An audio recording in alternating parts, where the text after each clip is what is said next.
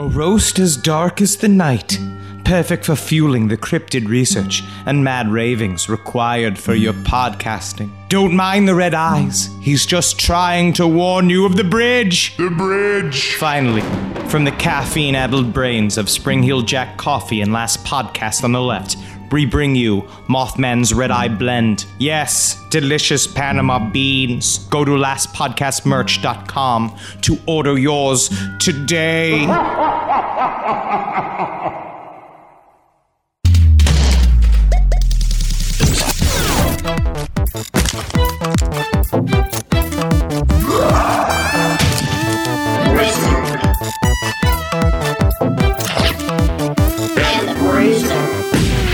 Sie sind das Essen und wir sind das Mega.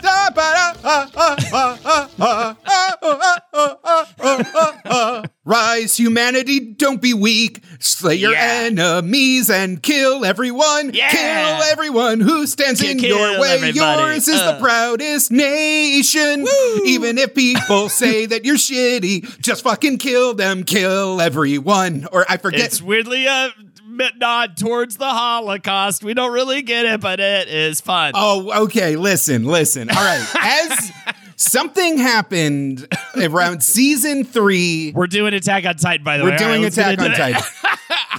Where, because the anime took so long to produce, people started reading ahead in the manga. And in the manga, they started doing things that I'm going to say were pretty Holocausty. But we didn't quite know where they were going. So all these still like frames out of context had all these Titan Jews in their Titan armbands and their Titan ghettos. And everyone was like, oh, fuck, is this whole thing been a weird anti-Semitic thing the whole time? And the series is now over. It's played out. And like, no, it was just an awkward, like it was, I'm standing tall on this. It's just a Japanese guy who was picking and choosing from a million different World War conflicts. And yeah, he used some Holocausty imagery, but the Titans are not Jews. They did not make the Titans Jews. Speaking of which, it's me, your armored Titan, Brock Lesnar. Titan, Bruiser Holden McNeely. Yeah, and I'm your weird, quiet Japanese murder machine, Mikasa Ackerman wizard, Jake. Very good. We've made it through the intro, Jake. And today, as we already mentioned, we are talking about Attack on Titan. Attack on Titan probably got me back into anime a little bit. I think it was kind of perfect timing because I think it was just predated me doing this show with you, which is great because I feel like the anime that we cover is such a big part of the show. I mean, I'm glad that we cover so many different things in this show, video games, movies, TV, and especially anime. And anime is a lot of the more interesting stories too, just because it is, you know, we don't know them as well. There's not a Netflix show about how did this anime get made with like quirky, you know, bad jokes in it and stuff. You know what? Holden, you're still mad. You're still mad. Listen, they have access. They have a budget. We just have lovely people on Patreon and a weird amount of gummy Johnny ads. Netflix. We've got a show to pitch for you. It's way different. It's way called Everything cooler. You've Ever Loved Was Made by Sociopathic Weirdos. And this is no different. Attack on Titan, definitely, I guess it was one of those weird moments where I was like, wait, can I watch the animes again? Like, I'd taken such a long break. I think I probably hadn't watched much anime since like college and not really sure why other than, you know, access and stuff like that. Because back in the day, it was like you had to have a buddy who had the DVD collection. I mean, I remember when my friend brought over, shout outs to Tim, I believe it was Tim Dean, who brought over the box set of Neon Genesis Evangelion. And we watched it that way. And, you know, that was kind of the way you did it. You'd have to go find some weird DVD store that had it. And sometimes it'd be in the back and it'd be guarded by some, like, gangly guy who was like, come into the back if you want the anime DVDs. I'm like, dude, I'm falling for this before. You're going to goose me the second. They're always in a little box in the corner. You're going to goose me the second I bend over to look at the box. No, not this time. You know what I mean? I'm like, oh, okay. So you already admitted you were going to do it. It's never all over the clothes. That was the thing. He Yeah. just really wanted just a quick little goose. Yeah, just the Goose Cherry. I remember that guy. We hated that guy. Drank himself to death a few years after that, but Rightfully so. rightfully so. God, live it. But then I think I turned around and like Crunchyroll was the thing, and on anime was just hitting. I think I watched Attack on Titan on fucking Hulu. Mm-hmm. You know what I mean? Anime was just hitting, and Netflix decided, hey, we're going to be anime giants all of a sudden, and just the ease of access. And then this weird show came along, and I mean, and maybe that's my thesis question, like my that I want to pose. What is it about Attack on Titan that brought so many people into anime for the first time, brought me back into anime? Because at a glance, it's kind of a bizarre thing. I mean, it's just these weird, creepy ass giant humanoid kaijus. This strange, like medieval setting with these like very German architectural influences, and I mean, great high flying action for sure. And I guess I could go ahead and answer part of it and just say that opening. It's every anime. It's like Death Note, or you can name so many different ones that Demon Slayer that we just covered. Man. As long and Hero Academia, as long as you have that opening 1-2 episode punch that just immediately draws you, be like, oh fuck, we're watching all these now. And this really did have that in spades, because this definitely gave you a mystery box right out the gate. More a mystery basement, if we have to be specific. Yeah, mystery basement, exactly. And a very, mixed with very stunning visuals of just not your daddy's anime, just very weird. I just feel like the standouts are the Titans and how bizarre they look and how striking they are, because they're not just giant people. They just have such a creepy vibe to them, the weird mouth shapes and everything and all that stuff. And, that definitely worked for me. And so, yeah, that really started me down the path. And not too long after that, I was watching JoJo, and I was watching, all the kind of newer, more Madoka Magica. Yeah, it was my favorite of that time getting back in.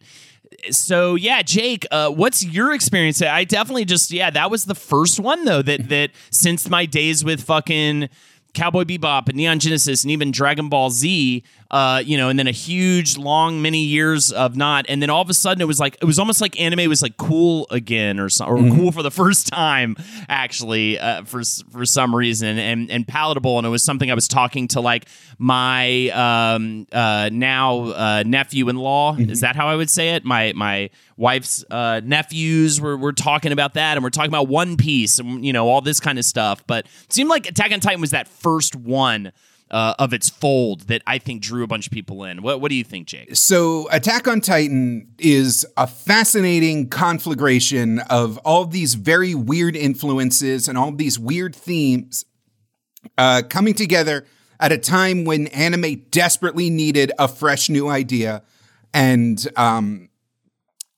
around this time in the early 2010s, we were kind of at an in-between stage. For anime to be big in America, you basically need a huge tentpole shonen action show to kind of keep everyone united. I remember in the 2000s, it was Naruto. Before that, it was Dragon Ball. One Piece always keeping up the rear. But at this specific stage, around 2012, 2013, 2014, we were in a weird stage. The death of kind of the advertising DVD, or not even DVD, but there was a lot of big changes happening in the way that animes made their money, and it was more merchandising that was driving sales. And that led to a lot of what people call moe shows, a lot of cute girls, a lot of slice of life, a lot of just like obsessible female characters that you can buy figurines and pillows and other accessories over, was where the industry was really focusing its energy. And it came to the creation of Studio Wit, which I'll talk about, that needed a bombastic ass project to kind of make their way in the world and show the industry what they were capable of. And this weird little manga by this weird guy who had weird artwork and just a bunch of like insane, never before seen action set pieces really just enticed this studio. And it was their execution, this combination of 2D and 3D animation, these insane, unbroken shots of these characters flying all over the place, and the aesthetics just came together in a way that let itself kind of stand out from the crowd.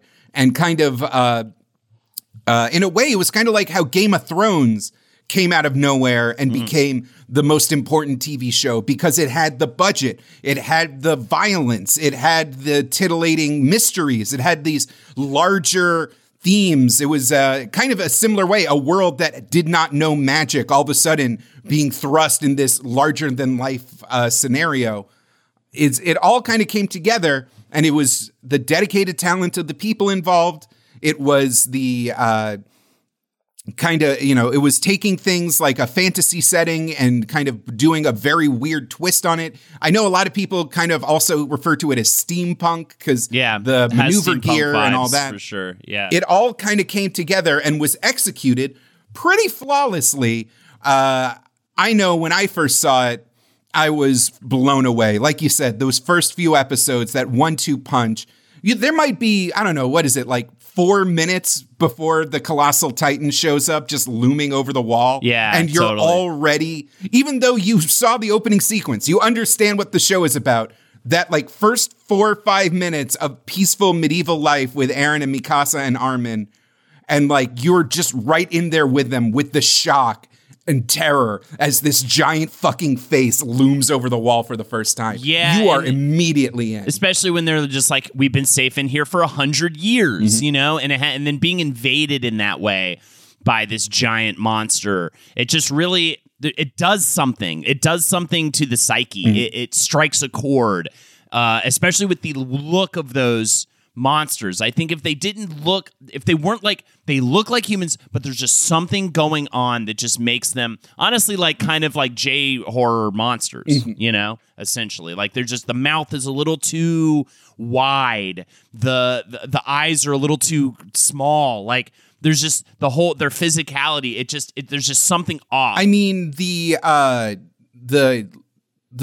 grotesqueness of giants was a theme in Western literature and even Eastern literature for, centuries before this. When we think of the grotesque, we think of stuff like, I can't believe I'm going to quote this, the 16th century novel Life of Gargantua and Pantagruel that they made me read when I was an English major in college, where there was just this horror and comedy of describing giant turds that would clog a river. There's something about the human body distorted and were they influenced by my time in the bathroom this morning? All right, please. I had a little too many beers last night. It's all right. I'll be okay. But the scale of the action, it somehow combined the tactics and the thrill of combat that's in a regular action anime with the scale of destruction and the actual, like, I'm trying to just the spatial chaos of a kaiju adventure. Yeah. It feels like it was all slammed together like randomly, and yet every single piece of it is compelling and comes from a previous form of art. Like, it's fascinating. Yeah, when you mix in that analog vibe, that analog feeling of the weaponry that the people are using to defend, the way that they're just flying around the city, but it's all with like wires and all this equipment that's very specific, and so they're not just like flying people, you know what I mean? And the way that they have to, really work with kind of more crude materials to take down the Titans. It gives this like awesome visual flair that would be cheapened by like dudes just jumping real high, without the assistance of those sorts of things. And we don't see a ton of that type of architecture in a anime as well. Like this weird German architecture. We'll talk about some of the influences of what brought that about, but that as well, I think is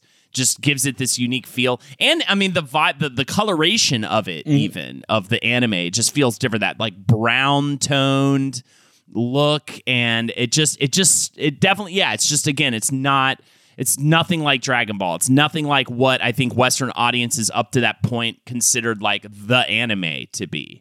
So it just brought something new. And there you go. I think you hit on exactly why that brought me back in. Because I was like, oh, they've changed some things about the anime in the past decade. Maybe I should get back in and see what else that there is to offer. So I think it's a really good gateway drug for a lot of new and returning anime fans. And definitely was the first time I was talking about an anime with friends. I know my friend Carly was watching it as well and just blasting through that first season. But then there's also the drought that happens in between seasons 1 and 2. And that anticipation may have even helped it in certain ways, because I know we were all like psyched as fuck to get to go back. And also it probably got a lot of fans like rewatching that first season, and becoming just really wrapped up in the whole thing. It's that and One Punch Man kind of came out around the similar time. Yes. And it was a kind of, this was also during peak nerd. I'm gonna say we were still going strong in Loot Crate culture. Yeah, and the Marvel movies were coming out, and so it was okay to be a nerd for the first time. It was like cool to be a nerd. It was hip to be square for the first time ever. Yeah, it's plenty of articles on the old dorkly.com were written in praise and riffing on Attack on Titan. Sure, you were logging into your Tumblr page to read your favorite Super Hulock fictions. It was a golden age, let's say. Yeah, I was looking on the Wikipedia, whatever, and at the bottom where it was like cultural references. They always kind of have that page or that chunk, and it was referenced in an episode of The Simpsons. Yeah, I mean that's ridiculous. Like. I'm sure there have been animes referencing The Simpsons, but it just feels crazy to me, that would be so surreal to, see Bart going Super Saiyan back in the day, like it's just crazy that it made it into the mainstream in such a big way for how weird it is at the same time. It is weird, I mean, you saw how it ended, man. It went places. Yeah. Places that you did not know it would go when you first dived in. All right, here we go. Attack on Titan is a Japanese manga series written and illustrated by Hajime Isayama that has been adapted into a very popular anime series. The story revolves around a boy named Eren Yeager and his quest to eliminate the Titans, giant humans who attack and feed on his town, which is protected by 3 circular walls, which one day are breached by new, more powerful types of Titans. One of them destroys his mother, giving him that motivation to go on the quest. And man, shit gets batshit from there. Also, I think I'm leaving it kind of at that for now in terms of plot points. I think we may get into some spoiler territory at the very end, and if we do that, we will definitely announce that, and it will be the last chunk of episodes. So if you aren't caught up, if you wanted to dive in and didn't want anything spoiled, and there are big spoilers for this show, we will announce it, and then the rest of the episode will be spoilers, so you won't be like missing out on too much. If that is the case. All right, let's start with the man, the myth, the legend, Hajime Isayama. I'm always holding my breath going into a subject revolving around a mangaka, because a mangaka, the writer, illustrator of manga series, because it sounds so much cooler than cartoonist. So much cooler. Yeah, I know, right? Mangaka, dude. It sounds like a fucking discipline. You know what I mean? It's dope. You go out into the woods and be trained to become a mangaka. You know what I mean? So yeah, I was so happy to see this person down to do interviews, not hiding behind a fake this avatar. Is the first mangaka we've had for a while that is like, this is my face. Hi, I'm the guy who made it. Nice to meet you. I'm a person. Ask me anything you want. Yeah, there's interviews. There's actual helpful resources for. In fact, I had a harder time finding stuff for the anime. Jake, though, you had more stuff on that. I was shocked to see that this guy was actually like, happy to talk about the process, happy to talk about the influences and all that, especially considering what some of those influences are. We'll get to the horny porn visual novel that influenced this in just a second here. Isayama, born in Oyama, Japan, Isayama started submitting his manga to contests as early as high school. Early on, due to issues he had with body image and self-esteem, he was drawn to the idea of heroes that become stronger through transformation. Isayama said, which is I'll just say kind of an integral point to the series that comes to be revealed later. Isayama said, I grew up in a rural area, so I was surrounded by the same people ever since preschool. By the way, this dude after my own heart. I feel this so hard. I will just say I went to a private school starting at 5th grade, and I was with those people from 5th grade until senior year. If you came in 5th grade, your clique was defined by 6th or 7th grade. Your whole deal was defined. Who you were going to be able to date, anything like that. And for me, it was no one. And my clique was my 3 friends. So I then totally you bit feel your this. hand, and then just a wall of muscle and viscera appeared around you, and you just yelled a bunch. 100%. Yeah, Isayama said, surrounded by the same people ever since preschool, and it felt pretty weird when people started dating all of a sudden in junior high school. It seemed gross to me. We'd grown up together almost like siblings. Dude, I just feel this so hard. There were just the 2 elementary schools feeding into the 1 junior high school. So in each grade, you had 2 classes of just over 40 students. And I graduated with 90 people. And it was not a fun situation to be in. It wasn't so much the dating as it was the peer pressure and the whole rah-rah school spirit mindset. And I just couldn't deal with it. I just feel this so hard. I hated middle school. I escaped into comedy. I escaped into film and theater and all that stuff. And Isayama escaped into manga. It's really interesting that you mention all that stuff, because one of the things that definitely sets apart Attack on Titan is the amount of rah-rah nationalism and militarism and care for the comrades in a way that, again, this was pre-2016. This was pre-Charlottesville. There was actually... We were still in that, that Obama kind of era where we had we fixed everything. We're in a post scarcity neoliberal happy place. And the fact that through Attack on Titan, you could kind of just play with this kind of national purpose, we are the hunters, kind of, I'm going to say, a little fashy aesthetic. And a lot of people did point out when it came out at the time that, hey, the aesthetics of this are not, you don't actually want to live in this society, but in the realm of anime, you could at least have fun with that because, okay, our heroes do find strength and companionship and support within the this military system to protect the homeland, and you can kind of engage with it on that level. Obviously, if you're walking around with giant swords talking about how we have to protect the walls, I wouldn't actually want to be friends with you. Yeah, take that, Stuart, you fuckface. That guy, he keeps coming by my door. He's 13 years old. Shows up on your lawn, doing his katas. Shows up my lawn. Yeah, exactly. He's like, we love the wall. He keeps talking about he laments the good old Berlin. I'm like, all right, dude. I don't even know what that's getting towards. He thought he only watches the first half of Pink Floyd's The Wall. Just only loves that part of it where they just love it. Yeah. So, all right, I'll stop on that. I don't know. I just think it's very funny that the thing that drove him to become an artist led him to write a story that actually deeply is a fantasy about excelling rah-rah school spirit within that world. So at the time, though, in middle school, junior high school, instead he escaped into otakudom, as he refers to it. Said, I liked how it put reality off to the side. I liked the idea that this might be a world produced by electrodes stuck on our brains. I thought it'd be awesome to actually be a battery for machines, like in The Matrix. Which is funny because we just covered the Matrix sequels. Isayama also said, if there's a character to my work, I think it'd be the sort of endless adolescence.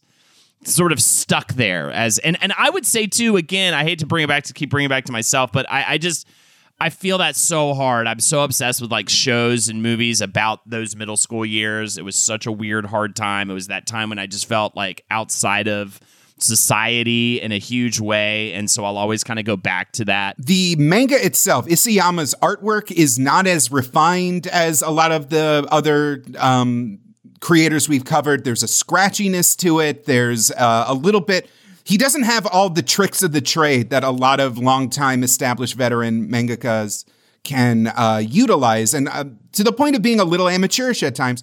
But there is a scratchy, almost visceral kind of energy to his artwork in a way that I kind of am reminded of like Rob Liefeld in the 90s, that kind of almost that same adolescent energy where there's a young artist, just like his pen, the ink lines are as scratchy and fraying as the characters themselves, who are just like feeling these intense emotions and raging as hard as possible. It's kind of the level of violence and extreme melodrama and the rage contained in those pages very much feels like a very adolescent story. Yeah, and in fact, during his awkward junior high school days, he really was drawn to the grotesque. He said, "Doodling as a kid, I started drawing ugly stuff, and by the time I was in junior high, it got so that I was drawing ugly things exclusively. Just as everyone's handwriting is unique to them, I think my art is idiosyncratic to me in its ugliness. People got a kick out of it, and it somehow caught on.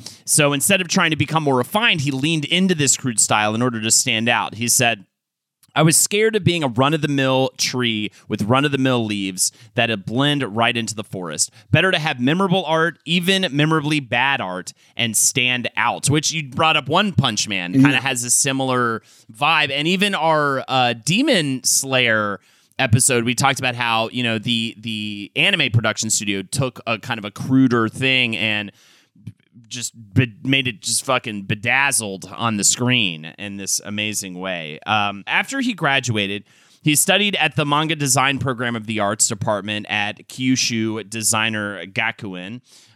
In 2006, he wrote and illustrated a 65-page one-shot version of Attack on Titan, which was given the, quote, Fine Work Award, like a newcomer award, essentially, in the magazine Grand Prix promoted by Kodansha Limited, the largest Japanese publishing company which puts out manga magazines, Nakayoshi, Afternoon, Evening, and Weekly Shonen Magazine, among others. The one-shot was a little different from what we get with the series, in that the town is enclosed by giant trees. Titans can be in disguise and then evolve into a large Titan at will. That sort of is in the show, but it's introduced in this one shot in a bit of a different way. The main character manages to transform into a Titan to fight off intruding ones, ends up getting killed in this one shot. Isayama won a prize for his work. This prize was won at the age of 19. And so he also apparently around this time submitted his work to Weekly Shonen Jump, of course, right? The big one. We always talk about it. One Piece, Demon Slayer, Dragon Ball, all of it. All on Weekly Shonen Jump. However, and again, really interesting insight into this guy. He really stuck with his guns. They asked him to make a bunch of changes to fit in more with the magazine style. And it's crazy to me because at that age, I would have been like, yeah, whatever you want. I just want to be a professional. And you're the biggest magazine ever. But no, he stuck with his guns. He was like, no, I'll take it somewhere else. And so he took it back to Weekly Shonen Magazine. That initial success with the prize, though, he then moves to Tokyo and works for a while at an internet cafe. And that's how, and works towards his full-on attempt at being a mangaka. And it was while there that he got his initial inspiration, actually, for Attack on Titan. One of his initial inspirations. He was always obsessed with kaiju stuff. I think I have more on that later. But while working there, the big anecdote from him in a lot of interviews, while working there, he is attacked by a customer. This customer grabs him by the collar, and he's just screaming at him. And he's trying to reason with him. He's trying to talk to him. And the guy he's just out of it. He's just out of his mind in anger, maybe just out of his mind. And there's no communication, total breakdown. And he's just in this situation where he has, quote, the fear of meeting a person I can't communicate with. And that is essentially where he got the inspiration for the Titans and the town of humans and just having this impending force where it's other humans, but there's no reasoning, there's no discussion. They're just going to eat you. They're just going to attack you. And I think that is very fascinating. And I get that too. Like, it was around the time of The Walking Dead was getting big too. And the Titans are, especially before they're even like fully explained within the mythology of the story, they are just like big zombies. They are mindless. In another interview, Isayama talks about how the design for the Titans came from a horror manga he read as a kid called Nube and the Master from Hell.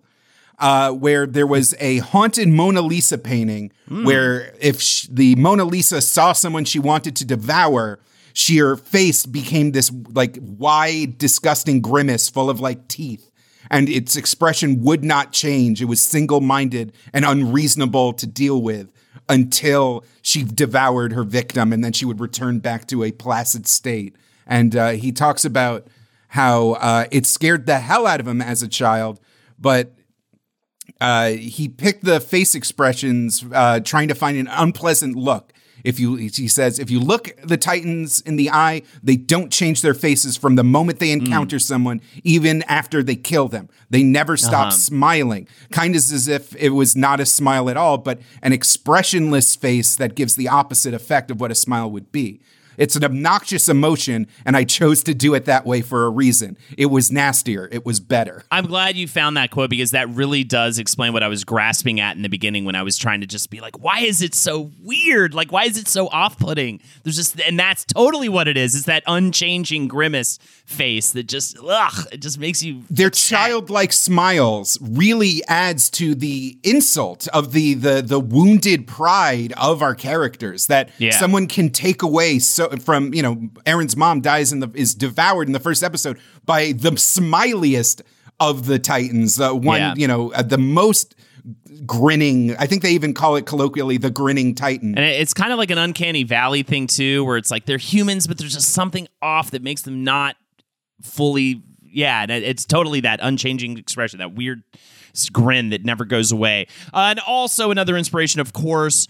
He had a love of kaiju and giant monsters since early childhood. He would have dreams of running from giant monsters and tripping and falling down, and those kinds of anxiety dreams that definitely propelled him towards this concept. And then also just a weird passion for MMA, mixed martial arts fighting. Isayama said, "I've liked thinking about monsters since I was in preschool, and that led me to eventually take an interest in combat sports too. There's a mixed martial artist I like named Alistair Overeem, who has this small face and developed trapezes that gives him a really intimidating physique, which is where I got the design from for the Beast Titan, the ape-like Titan that is revealed later on. He also used martial artist Yushin Okami as inspiration for another Titan that would spoil some shit, so I won't say exactly which one, as well as Brock Lesnar for the Armored Titan. That's right, WWE superstar turned MMA fighter Brock Lesnar. And if you look at that design, it's completely Brock Lesnar. Now, Jake, I think it's about time we talk about Muv-Luv. All right. So we mentioned it briefly in the Demon Slayer episode because the studio that produced the anime got its start doing an adaptation of a visual novel. There's just something in otaku culture where the visual novel, a game that is mostly told through text boxes and static artwork that's kind of just shuffled around, is a essential part of the otaku experience. You've played Dream Daddy. You've played a couple of visual novels, English ones. I played some Japanese ones. Hatoful Boyfriend is another great example in a crossover hit. But the series is just irrevocably pornographic. It's Japan is way loosey-gooseier when it comes to porn and how it's viewed in society. Even seemingly family-friendly media properties can have like casual nudity in it. We can get into those reasons why in a while, but the fact is that the amount of cost in terms of labor and just material costs needed to make a visual novel is drastically less than even an entire anime series or even a manga series. You just have to write a story and make some base artwork and then have some like special drawings done. And where for far less of an investment, you can make an original story with a built-in audience of fans eager for content. And so surprisingly, the visual novel is an insanely diverse and insanely innovative medium through which you can tell a lot of genre stories. And so as an otaku, as he said, wishing to retreat into the Matrix, there was one game that really helped him get his groove when it came time to start making Attack on Titan. Get his groove's an interesting way to put it. Yeah, go on. And it's called Muv-Luv. The original one, the game that he's talking about, has a very interesting format where it actually consists of two parts. Muv-Luv Extra, which is as wrote a standard dating sim ass horny visual novel as you can. Takeru is just an average high school kid. And then one day, a beautiful young lady is in his bed. What? But then his childhood friend catches them together and she's like, baka. And they go and then there's a rich lady who's also in love with Takeru, and they go to high school and they're just like, so which girl does he choose? Oh, geez. You play through the game, you choose one of the girls, you have graphic sex with them, you just shoot your load, and then the game ends. Then a new screen appears, and the game now says Muv-Luv Unlimited. And the game starts once again with Takeru in his bed, and Takeru's like, wait a minute, this already happened. What's going on? I don't understand. And upon he leaving his house, he realizes that his entire neighborhood has been destroyed by aliens and a giant mecha is fighting them. And all the characters have been reconvened in a giant galactic-wide battle for the survival of humanity. Insane. Also, in this alternate reality, you can have really graphic sex with a bunch of ladies, including some... if you import this game, you might get a call. I'm just saying this. Yeah, it's got some really heavy stuff in it. And that's kind of what's interesting about, getting asked about this or citing this, is it's got stuff that apparently is just really grotesque and upsetting and of a sexual nature involving the aliens and just like violent stuff and really, really upsetting shit, especially to us over here in the West. Isayama had this to say about it in general. This game, in which aliens invade and humankind is on the brink of annihilation, and yet people are still at each other's throats. It came with a thick commentary booklet. The game's universe also had Japan emerge victorious from World War II and retain its imperial system. And then there's the Eurasian continent already occupied by the aliens, making Japan the front line for the War of Resistance. So that's an interesting take. And then that he was influenced by that. For Attack on Titan, especially like Japan being victorious through World War II and that sort of thing. There is layers of like generational bullshit happening in Attack on Titan. Because yes, you can think of America's relation to occupied Japan and Japan's constant national dialogue with itself over its role as a former empire that perpetrated various atrocities in its own imperial campaign. The atrocities committed against it from foreign powers, like the atomic bombing, just from history itself, from World War II, like we talked about, and a lot of people kind of like got head scratchy about. Even Isayama himself was born on the Kyushu island of Japan and the neighboring Ryukyu Islands, which had their own bloody battle and weird imperial relationship with the main island of Japan and like Edo and Tokyo and all of this things happening. The relationship and the identity and the psychology of oppressor and oppressed runs through Attack on Titan. And as just a Japanese citizen, it's just part of the background radiation of your national psyche. And it definitely we are all products of history, and even a dumb show in which big anime Brock Lesnar has a big MMA fight in a German village can have some shit going down in the background. Oh, for sure. And as for the pornographic elements of Muv-Luv, Isayama defends it saying, well, there is porn in it, but I suspect that nobody's all that interested in that part. The fetishes are a bit too esoteric. Girls getting dissected by the aliens, that sort of thing. But it does have moe characters, and I think it takes its inspiration from Puella Magi Madoka Magica and how it turns into hardcore gore with humans suddenly getting eaten and stuff. Moe is a type of character that is endearing to the viewer, endearing to the reader. So yeah, it just really weird, man. That unpacking that as a huge inspiration is just so strange, especially like there you have it. I gave you a little bit of a description of some of the more disturbing elements. So Isayama, after winning that prize for the one-shot, said, "I didn't think about it for a while after that, until I was 22 or 23 or so, when my editor asked me to consider making that old one-shot into a long-term series," which, again, very similar to the Demon Slayer episode, at which point I spent a half a year coming up with the details of that whole world. He spent a lot of time considering what life would be like after the world was destroyed and how isolation would feel. And actually, he talked in this interview about how he thinks he would do pretty well in a world like that he could actually, a typical mangaka, right? He's like, I'd be fine. I just do my thing in total isolation. His editor he pushed comes hard from the for him. boonies, so of course he'd be all right in a quiet village, keeping to himself. I will say one of the cool things, I always like to read this about anybody, as why I was so hyped up for Game of Thrones, which did not end up going so well, at least not yet. Maybe the books will come out and change things, but his editor pushed hard for him to have an ending in mind before formally starting the series, and he always has known what will happen in each arc before going into it. And so it's just about beating out the plot and storyboards and all that good stuff. But he always has known where the whole thing was gonna go, and I think that definitely helps it be this contained thing. So the manga's fully out.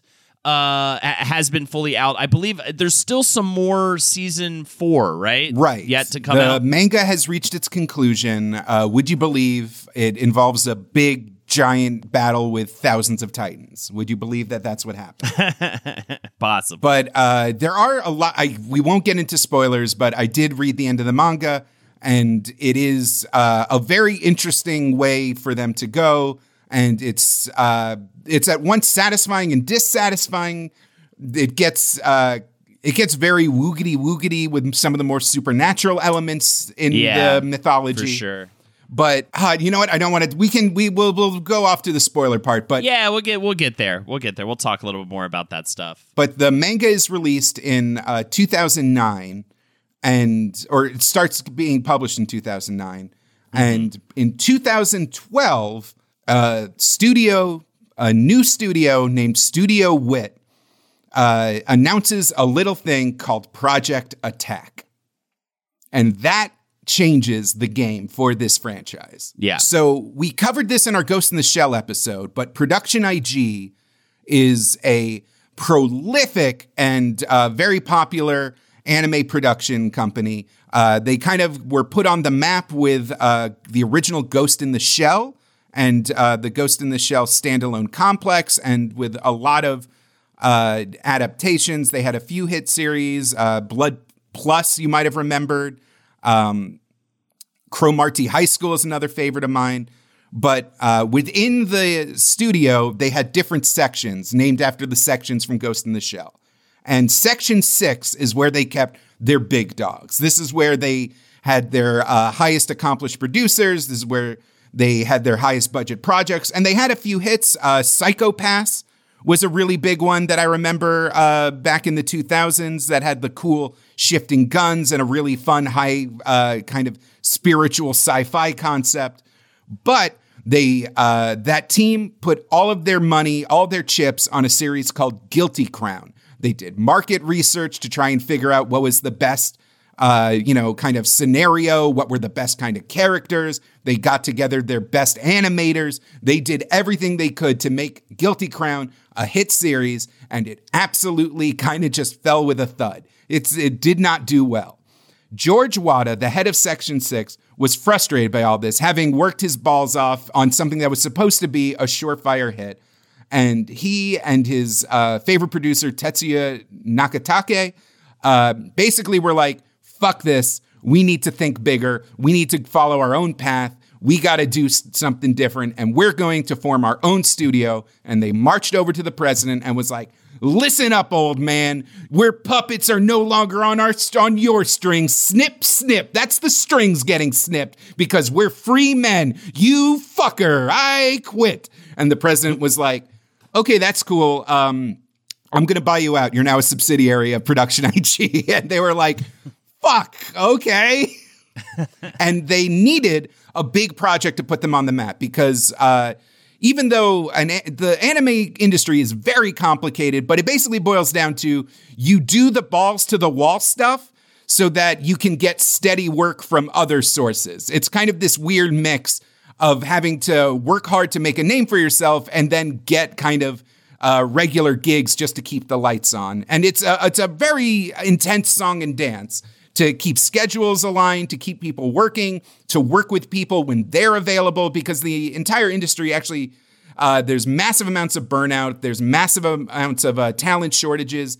And you got to keep all these third-party studios that you're working with, keeping them busy. Mm-hmm. It's all a very intense process. So having... Yeah, there was... Oh, go for it. I was just going to say, there was one point when character designer Kyoji Asano took to Twitter to try to get more folks on board to help finish it out. I mean, that's the kind of operation we're talking about, where they're just like all hands on deck because this thing gets so popular, and yet they have so much work to do. And then it's another situation, I forget what, but we've had a couple episodes like this where they're kind of also with bated breath waiting for Isayama to produce more manga content so that they can continue to adapt it. So that was another big reason why there was a huge gap between seasons 1 and seasons 2, though also Isayama did work closely with the production teams on the anime, giving feedback and suggestions, and even doing that thing, which I love that these mangaka get the opportunity to do this, where they go, I kind of fucked that part up in the third arc where XYZ happened. Here's how I would have fixed it, and getting to retroactively fix things and perfect his work a little bit more through the anime adaptation. And that was the case for the first part of season 3 of the show. So one of the things that the production starts off with immediately that really kind of cracks the puzzle open is, yes, they decide to produce Attack on Titan. Just because it is the setting was so unique, and the action set pieces also were things that would give them a chance to show off their skills. The series 3D director, Shuhei Yabata, came up with a 3D demo for an action sequence where the Survey Corps was fighting a Titan, and it was done completely in CG, and it really impressed the producers. But the series director for Studio Wit, Tetsuya Araki, was like, no, I want the best 2D animation and the best 3D animation. And so a new workflow was invented, one where the 2D animators would kind of do these enhanced storyboards, animation roughs of individual action sequences, then hand it off to the 3D staff that would replicate the 3D background of the village or the forest or wherever they were fighting, do all the camera pans, and then hand it back to the 2D animators, who would then actually draw in the characters over the 3D footage that was generated. And this is a technique that is now used all over the place, but it made the workflow of these massive panning shots, this free-flying camera that is going above and over and around all these characters, ducking under the buildings, doing all these insane things that were previously, if we talked about it in the Akira episode, would take thousands and thousands of man hours to pull off believably. Another thing they did is that they worked with a ton of incredibly talented action directors. Specifically, oh my God. Oh God, please let me pronounce this name. Arifayama Imai was the first to actually utilize the 2D, 3D thing for this insane sequence in a animated trailer that they released for the series, with Eren running across rooftops, swinging around on his maneuver gear, and leaping towards a Titan. That kind of immediately kind of threw the gauntlet on what an action scene in Attack on Titan looked like. And that trailer blew hype out the window. Nothing had looked like this before. Other directors, such as Yasuyuki Ibara and Yuko Sara, were working off each other, each trying to outdo the other. It was this very competitive thing where they were trying to up the stakes and, try new techniques and just present to the audience images and shots that they'd never seen before in an anime.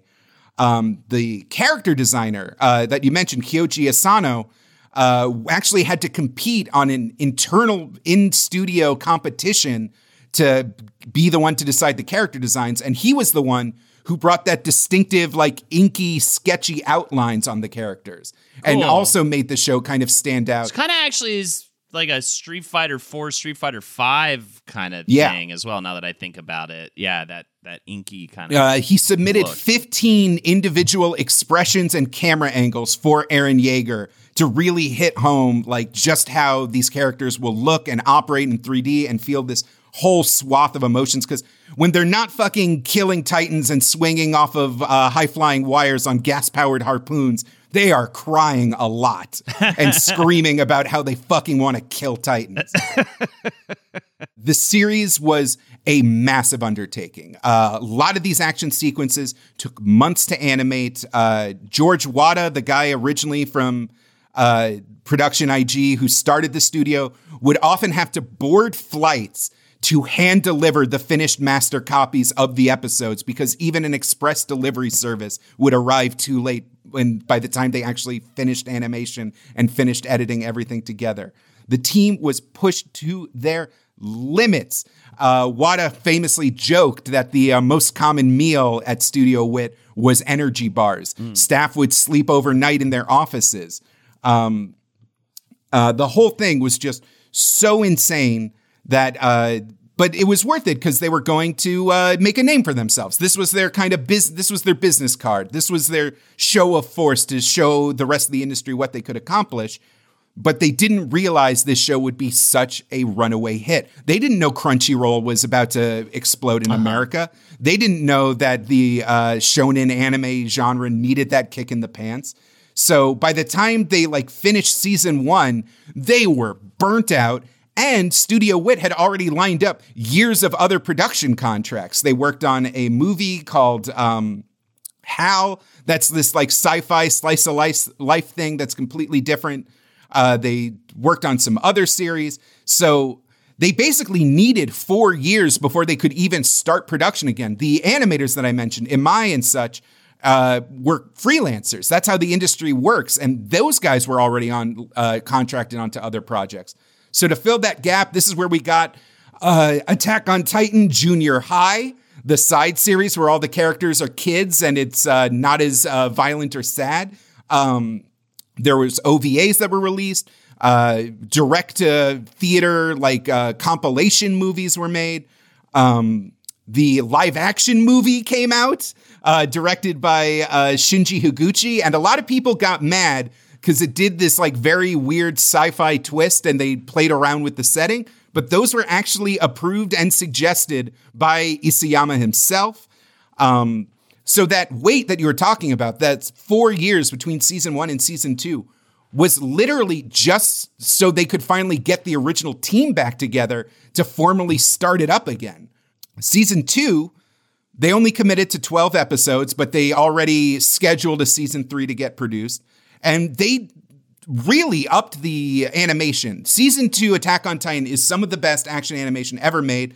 Do you understand how hard it is to animate a horse, Holden? Oh, my God. Do you understand how fucking shitty it is to animate a goddamn horse? One time I tried to draw a horse and somebody was like, is that a fucking hot dog with a neck? I was like, you know what, buddy? Go fuck yourself, dude. I'm trying to just get through art school over here. And yeah, I dropped out pretty quick. Half that season takes place on horseback, man. It's insane.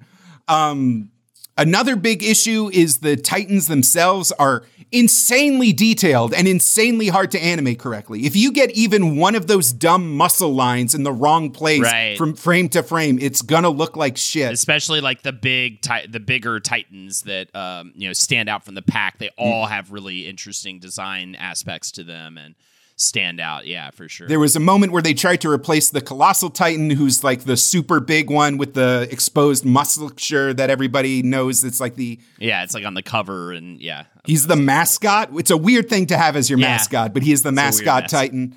Was replaced by a 3D model, and fans were like, "This is bad. Boo. Keep working yourself to death for my benefit." Fine. Yeah. Also, those dope opening themes, those were all done by the band Linked Horizon. also known as Sound Horizon, more of a music project than a band. They go with Linked Horizon when they're doing stuff for like video games or anime and stuff like that. Sound Horizon is like kind of their own original works. The leader of the group's name is Rebo, who is also the only permanent member. So really just that's that person's big music project. And they describe themselves as a fantasy band and are steeped in classical music. Their songs generally revolving around historical events and classic fairy tales. And in the mid-2000s, they did music for video games like Chaos Wars on the PS2. And Rebo did work as Linked Horizon for the first time when they did the score for the Nintendo 3DS game Bravely Default, which has a fantastic score. One of my first games weirdly enough, one of the first games that got me back into gaming really hard when I got a 3DS, and Bravely Default kind of set me down my path of like just murdering a bunch of JRPGs on that little handheld console. They are also responsible for the first, second, third, and fifth opening themes for Attack on Titan. The other opening theme is in the third season was done by Yoshiki, but that was the only one. They also did the fourth ending theme as well. And that opening really I think was a big part of getting me fucking into that show. That the thing we butchered at the very beginning. Actually, can we hear a second of that, April, please?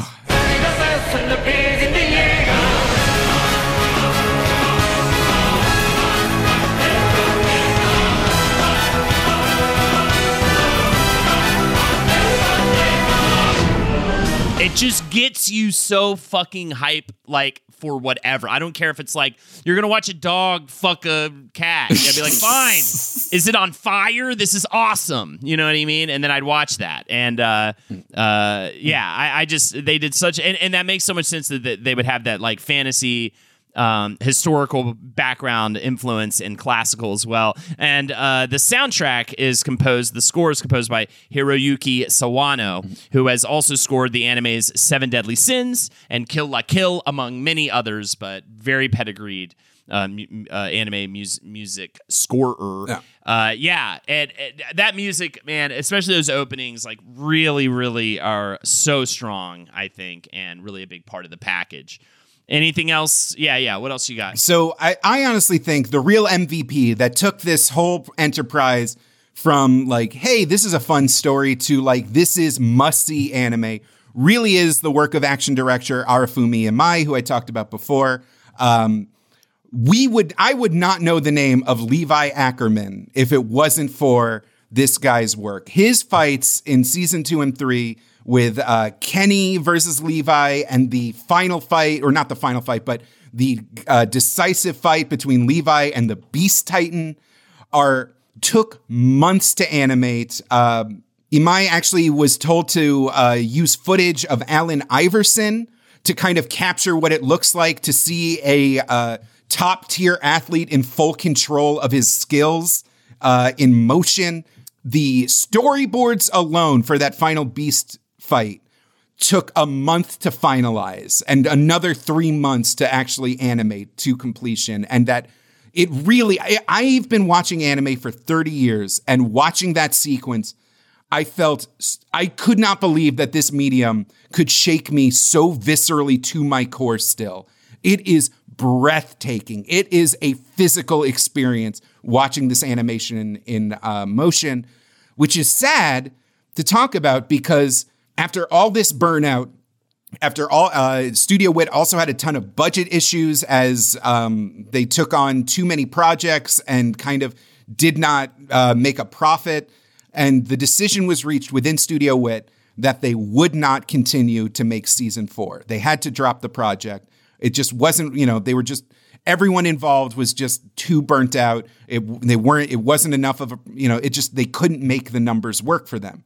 This left Kodansha, the publisher, and the TV studio NBS with a really tough decision to make because they needed a team that had the capability to continue this ungodly, I would say once-in-a-lifetime level of production, but would we have to do it under a much tighter deadline with a much tighter budget. And it wasn't to like make a name for themselves. They literally had to find a team to carry another team's ball across the finish line.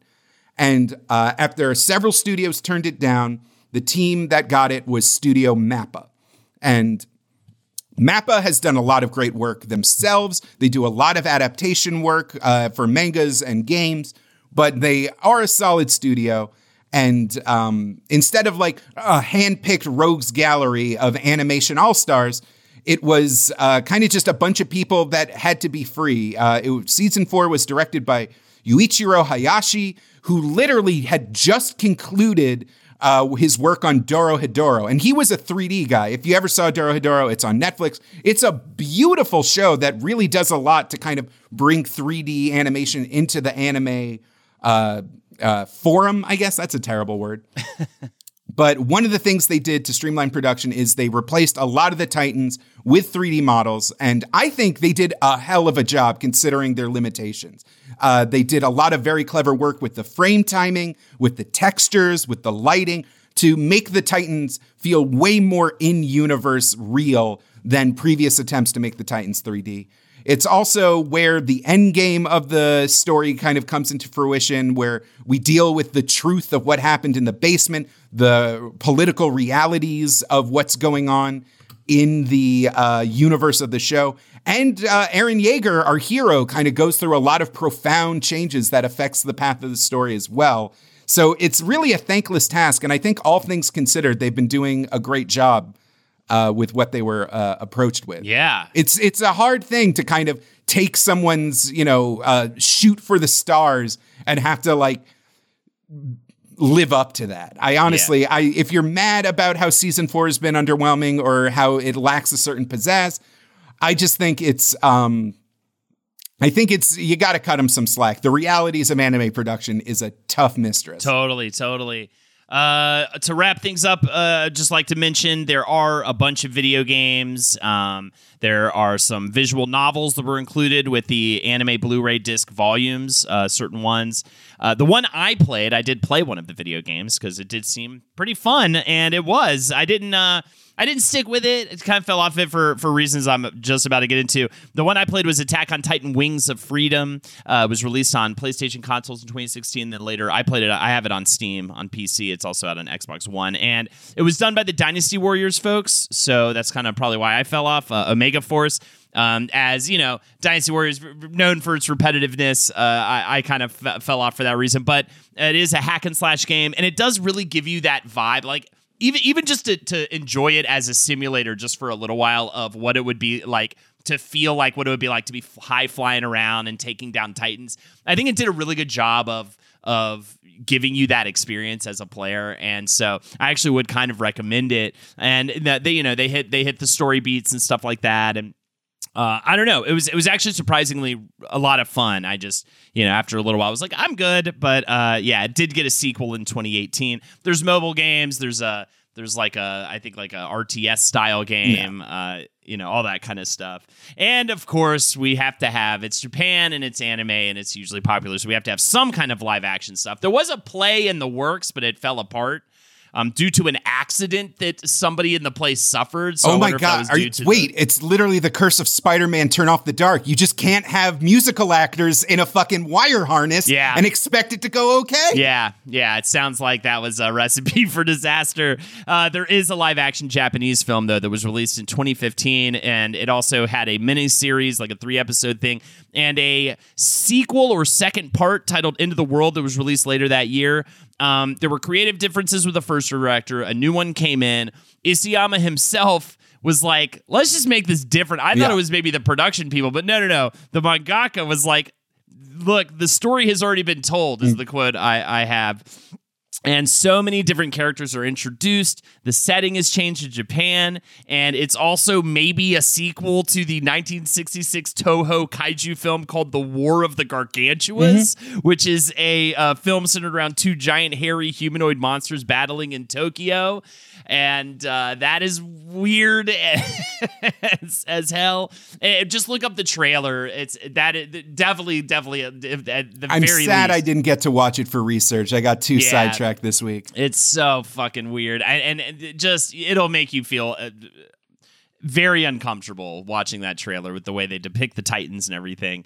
And even more interesting is that Warner Bros. Has been in negotiations for the film rights to the franchise, and It director Andy Muschietti is signed on to direct the film. And, you know, I don't know, I'm not actually sure what the general consensus is of It Part 2, but the way that the giant clown spider was handled, and a lot of the just very disturbing imagery that was in one both of these anime films adaptations are going to hit, and I've been talking about this up and down. I think he might be able to pull it off, is all I'm saying. One of them is going to get it right, and the floodgates are going to open. As Marvel Comics were to nerds in the 90s, anime was to nerds in the 2000s, and the cycle will keep going. And as soon as someone figures out a way to make anime movies as appealing as Disney made Marvel movies, we're going to be off to the races, and the next generation of weebs will like have their time in the sun the same way that comic book nerds did. I've been screaming about this for like a decade now. It's gonna happen. I will just wanted to come back to a couple little bits that we ended up going past when we got to the anime. It's just, I thought it was really interesting that Isayama, he prefers to draw his manga by hand, and he never switched to digital like a lot of people did because he likes it messy. He said the printed version that people read is flat, but the original copy that I draw is actually three-dimensional from all the digging into the thick paper and slathering on whiteout that I do. I like having my paper get beat up as I go along drawing, which is, again, even the paper itself physically grotesque. And then just that the setting is heavily inspired by a German city called Nordlingen, which was built on the site of an impact crater left by a meteorite that hit Earth with an estimated speed of 70,000 kilometers per hour. And it is this like walled circle. Oh my God, it really is. City. That's literally just the Attack on Titan city. Isn't that cool as shit? That's fucking go there. crazy. And that's pretty much all I've got. Do you want to talk a little bit? There's a video on YouTube where someone took a 4K drone footage and just has it fly around the rooftops. And it absolutely looks like Attack on Titan. That's crazy. That's awesome. Yeah, right? Isn't that awesome? I just thought that was really rad. So I wanted to make sure to give that its due. And yeah, as we wrap things up, Jake, do you want to talk a little bit about this is now spoiler territory? Any final thoughts about the twists and the turns that happen in Attack on Titan and what's in that basement? And spoilers here on out before we close. I will say, because I actually didn't know exactly how the story ended until I started researching this week. It's very funny to me that just like Lost, another big mystery box show that took the world by storm, when all is said and done, when you whittle down the hows and whys and causality of events, it turns out just like in Lost, the reason why everything is happening is because a long time ago, some idiot fell in a hole with magic in it. Yeah, it's. Do you feel like the payoff was good? Do you feel like it was lost? Yeah. By lost, I mean like the show Lost. Having Eren become the villain of the series, having become so twisted really and changed and becoming this insane nightmare creature bent on destroying the world, is kind of a reasonable lesson about letting revenge consume you. And then they kind of back it off a bit with the idea that, oh, it was his fate. Oh, he kind of didn't want to. Oh, the magic corrupted him. I was like, okay, whatever. They wanted at least his characters to have like a more sympathetic and satisfying send-off. But the introduction of what lies outside of Paradise Island, the Marleyans, that whole convoluted history really does kind of, I think it is thematically consistent with the feelings of nationalism and victimhood that permeates the earlier episodes. And the idea that, for a good part of the end game of the show, it's human on human interaction that is defining everything, I think is actually a little bit interesting. Yeah. That being said, I shotgunned all those chapters in a satisfying way. I didn't have to wait month between month, yeah, hoping that Eren gets to the fireworks factory of having a cool Titan fight. So I don't know.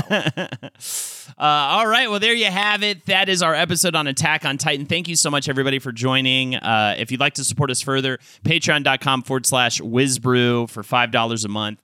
you can get a weekly bonus episode. We have been doing the year that was 1980s, where we talk about each year of the 1980s and what came out during that year and kind of have discourse surrounding that. Or every other week we do Wizard and the Newser, which is essentially a current event show. We talk about the video games we're playing and the things we're watching, and we talk about the news stories of the last couple weeks, and that's also been a lot of fun to do. $15 a month. You can join us for our Sunday study session. This last time we watched some Attack on Titan episodes with only a couple people because it was a weird holiday. It was Christmas. Weekend. It was literally Christmas. So, but please join us for that. We need more people in there to just hang out with. The more the merrier, for sure, over on our Discord. Catch me, twitch.tv/HoldenatorsHo. That is Monday, Tuesday, Friday nights streams for me, for this guy. Twitch.tv/HoldenatorsHo. Jake? Follow me on Twitter @BestJakeYoung to read all my thoughts and plops and get little tidbits and fun facts from the research of the week that I'm doing.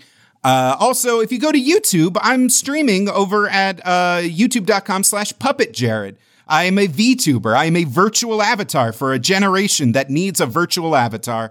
One of my favorite streams that we're doing on Thursdays is the Cartoon Dumpster, where I find the animated shows from the 90s and 2000s that have been forgotten by time and copyright law, and we watch it together. There's some incredible discoveries we've made on that stream. If you've ever wanted to know if Tommy Wiseau's The Room could be outdone by a shitty 2000 CGI animated show about vampire cars, let me tell you, you should check out that stream. Hell yeah.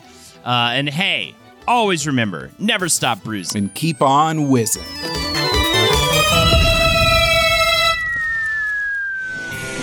This show is made possible by listeners like you. Thanks to our ad sponsors, you can support our shows by supporting them. For more shows like the one you just listened to, go to lastpodcastnetwork.com.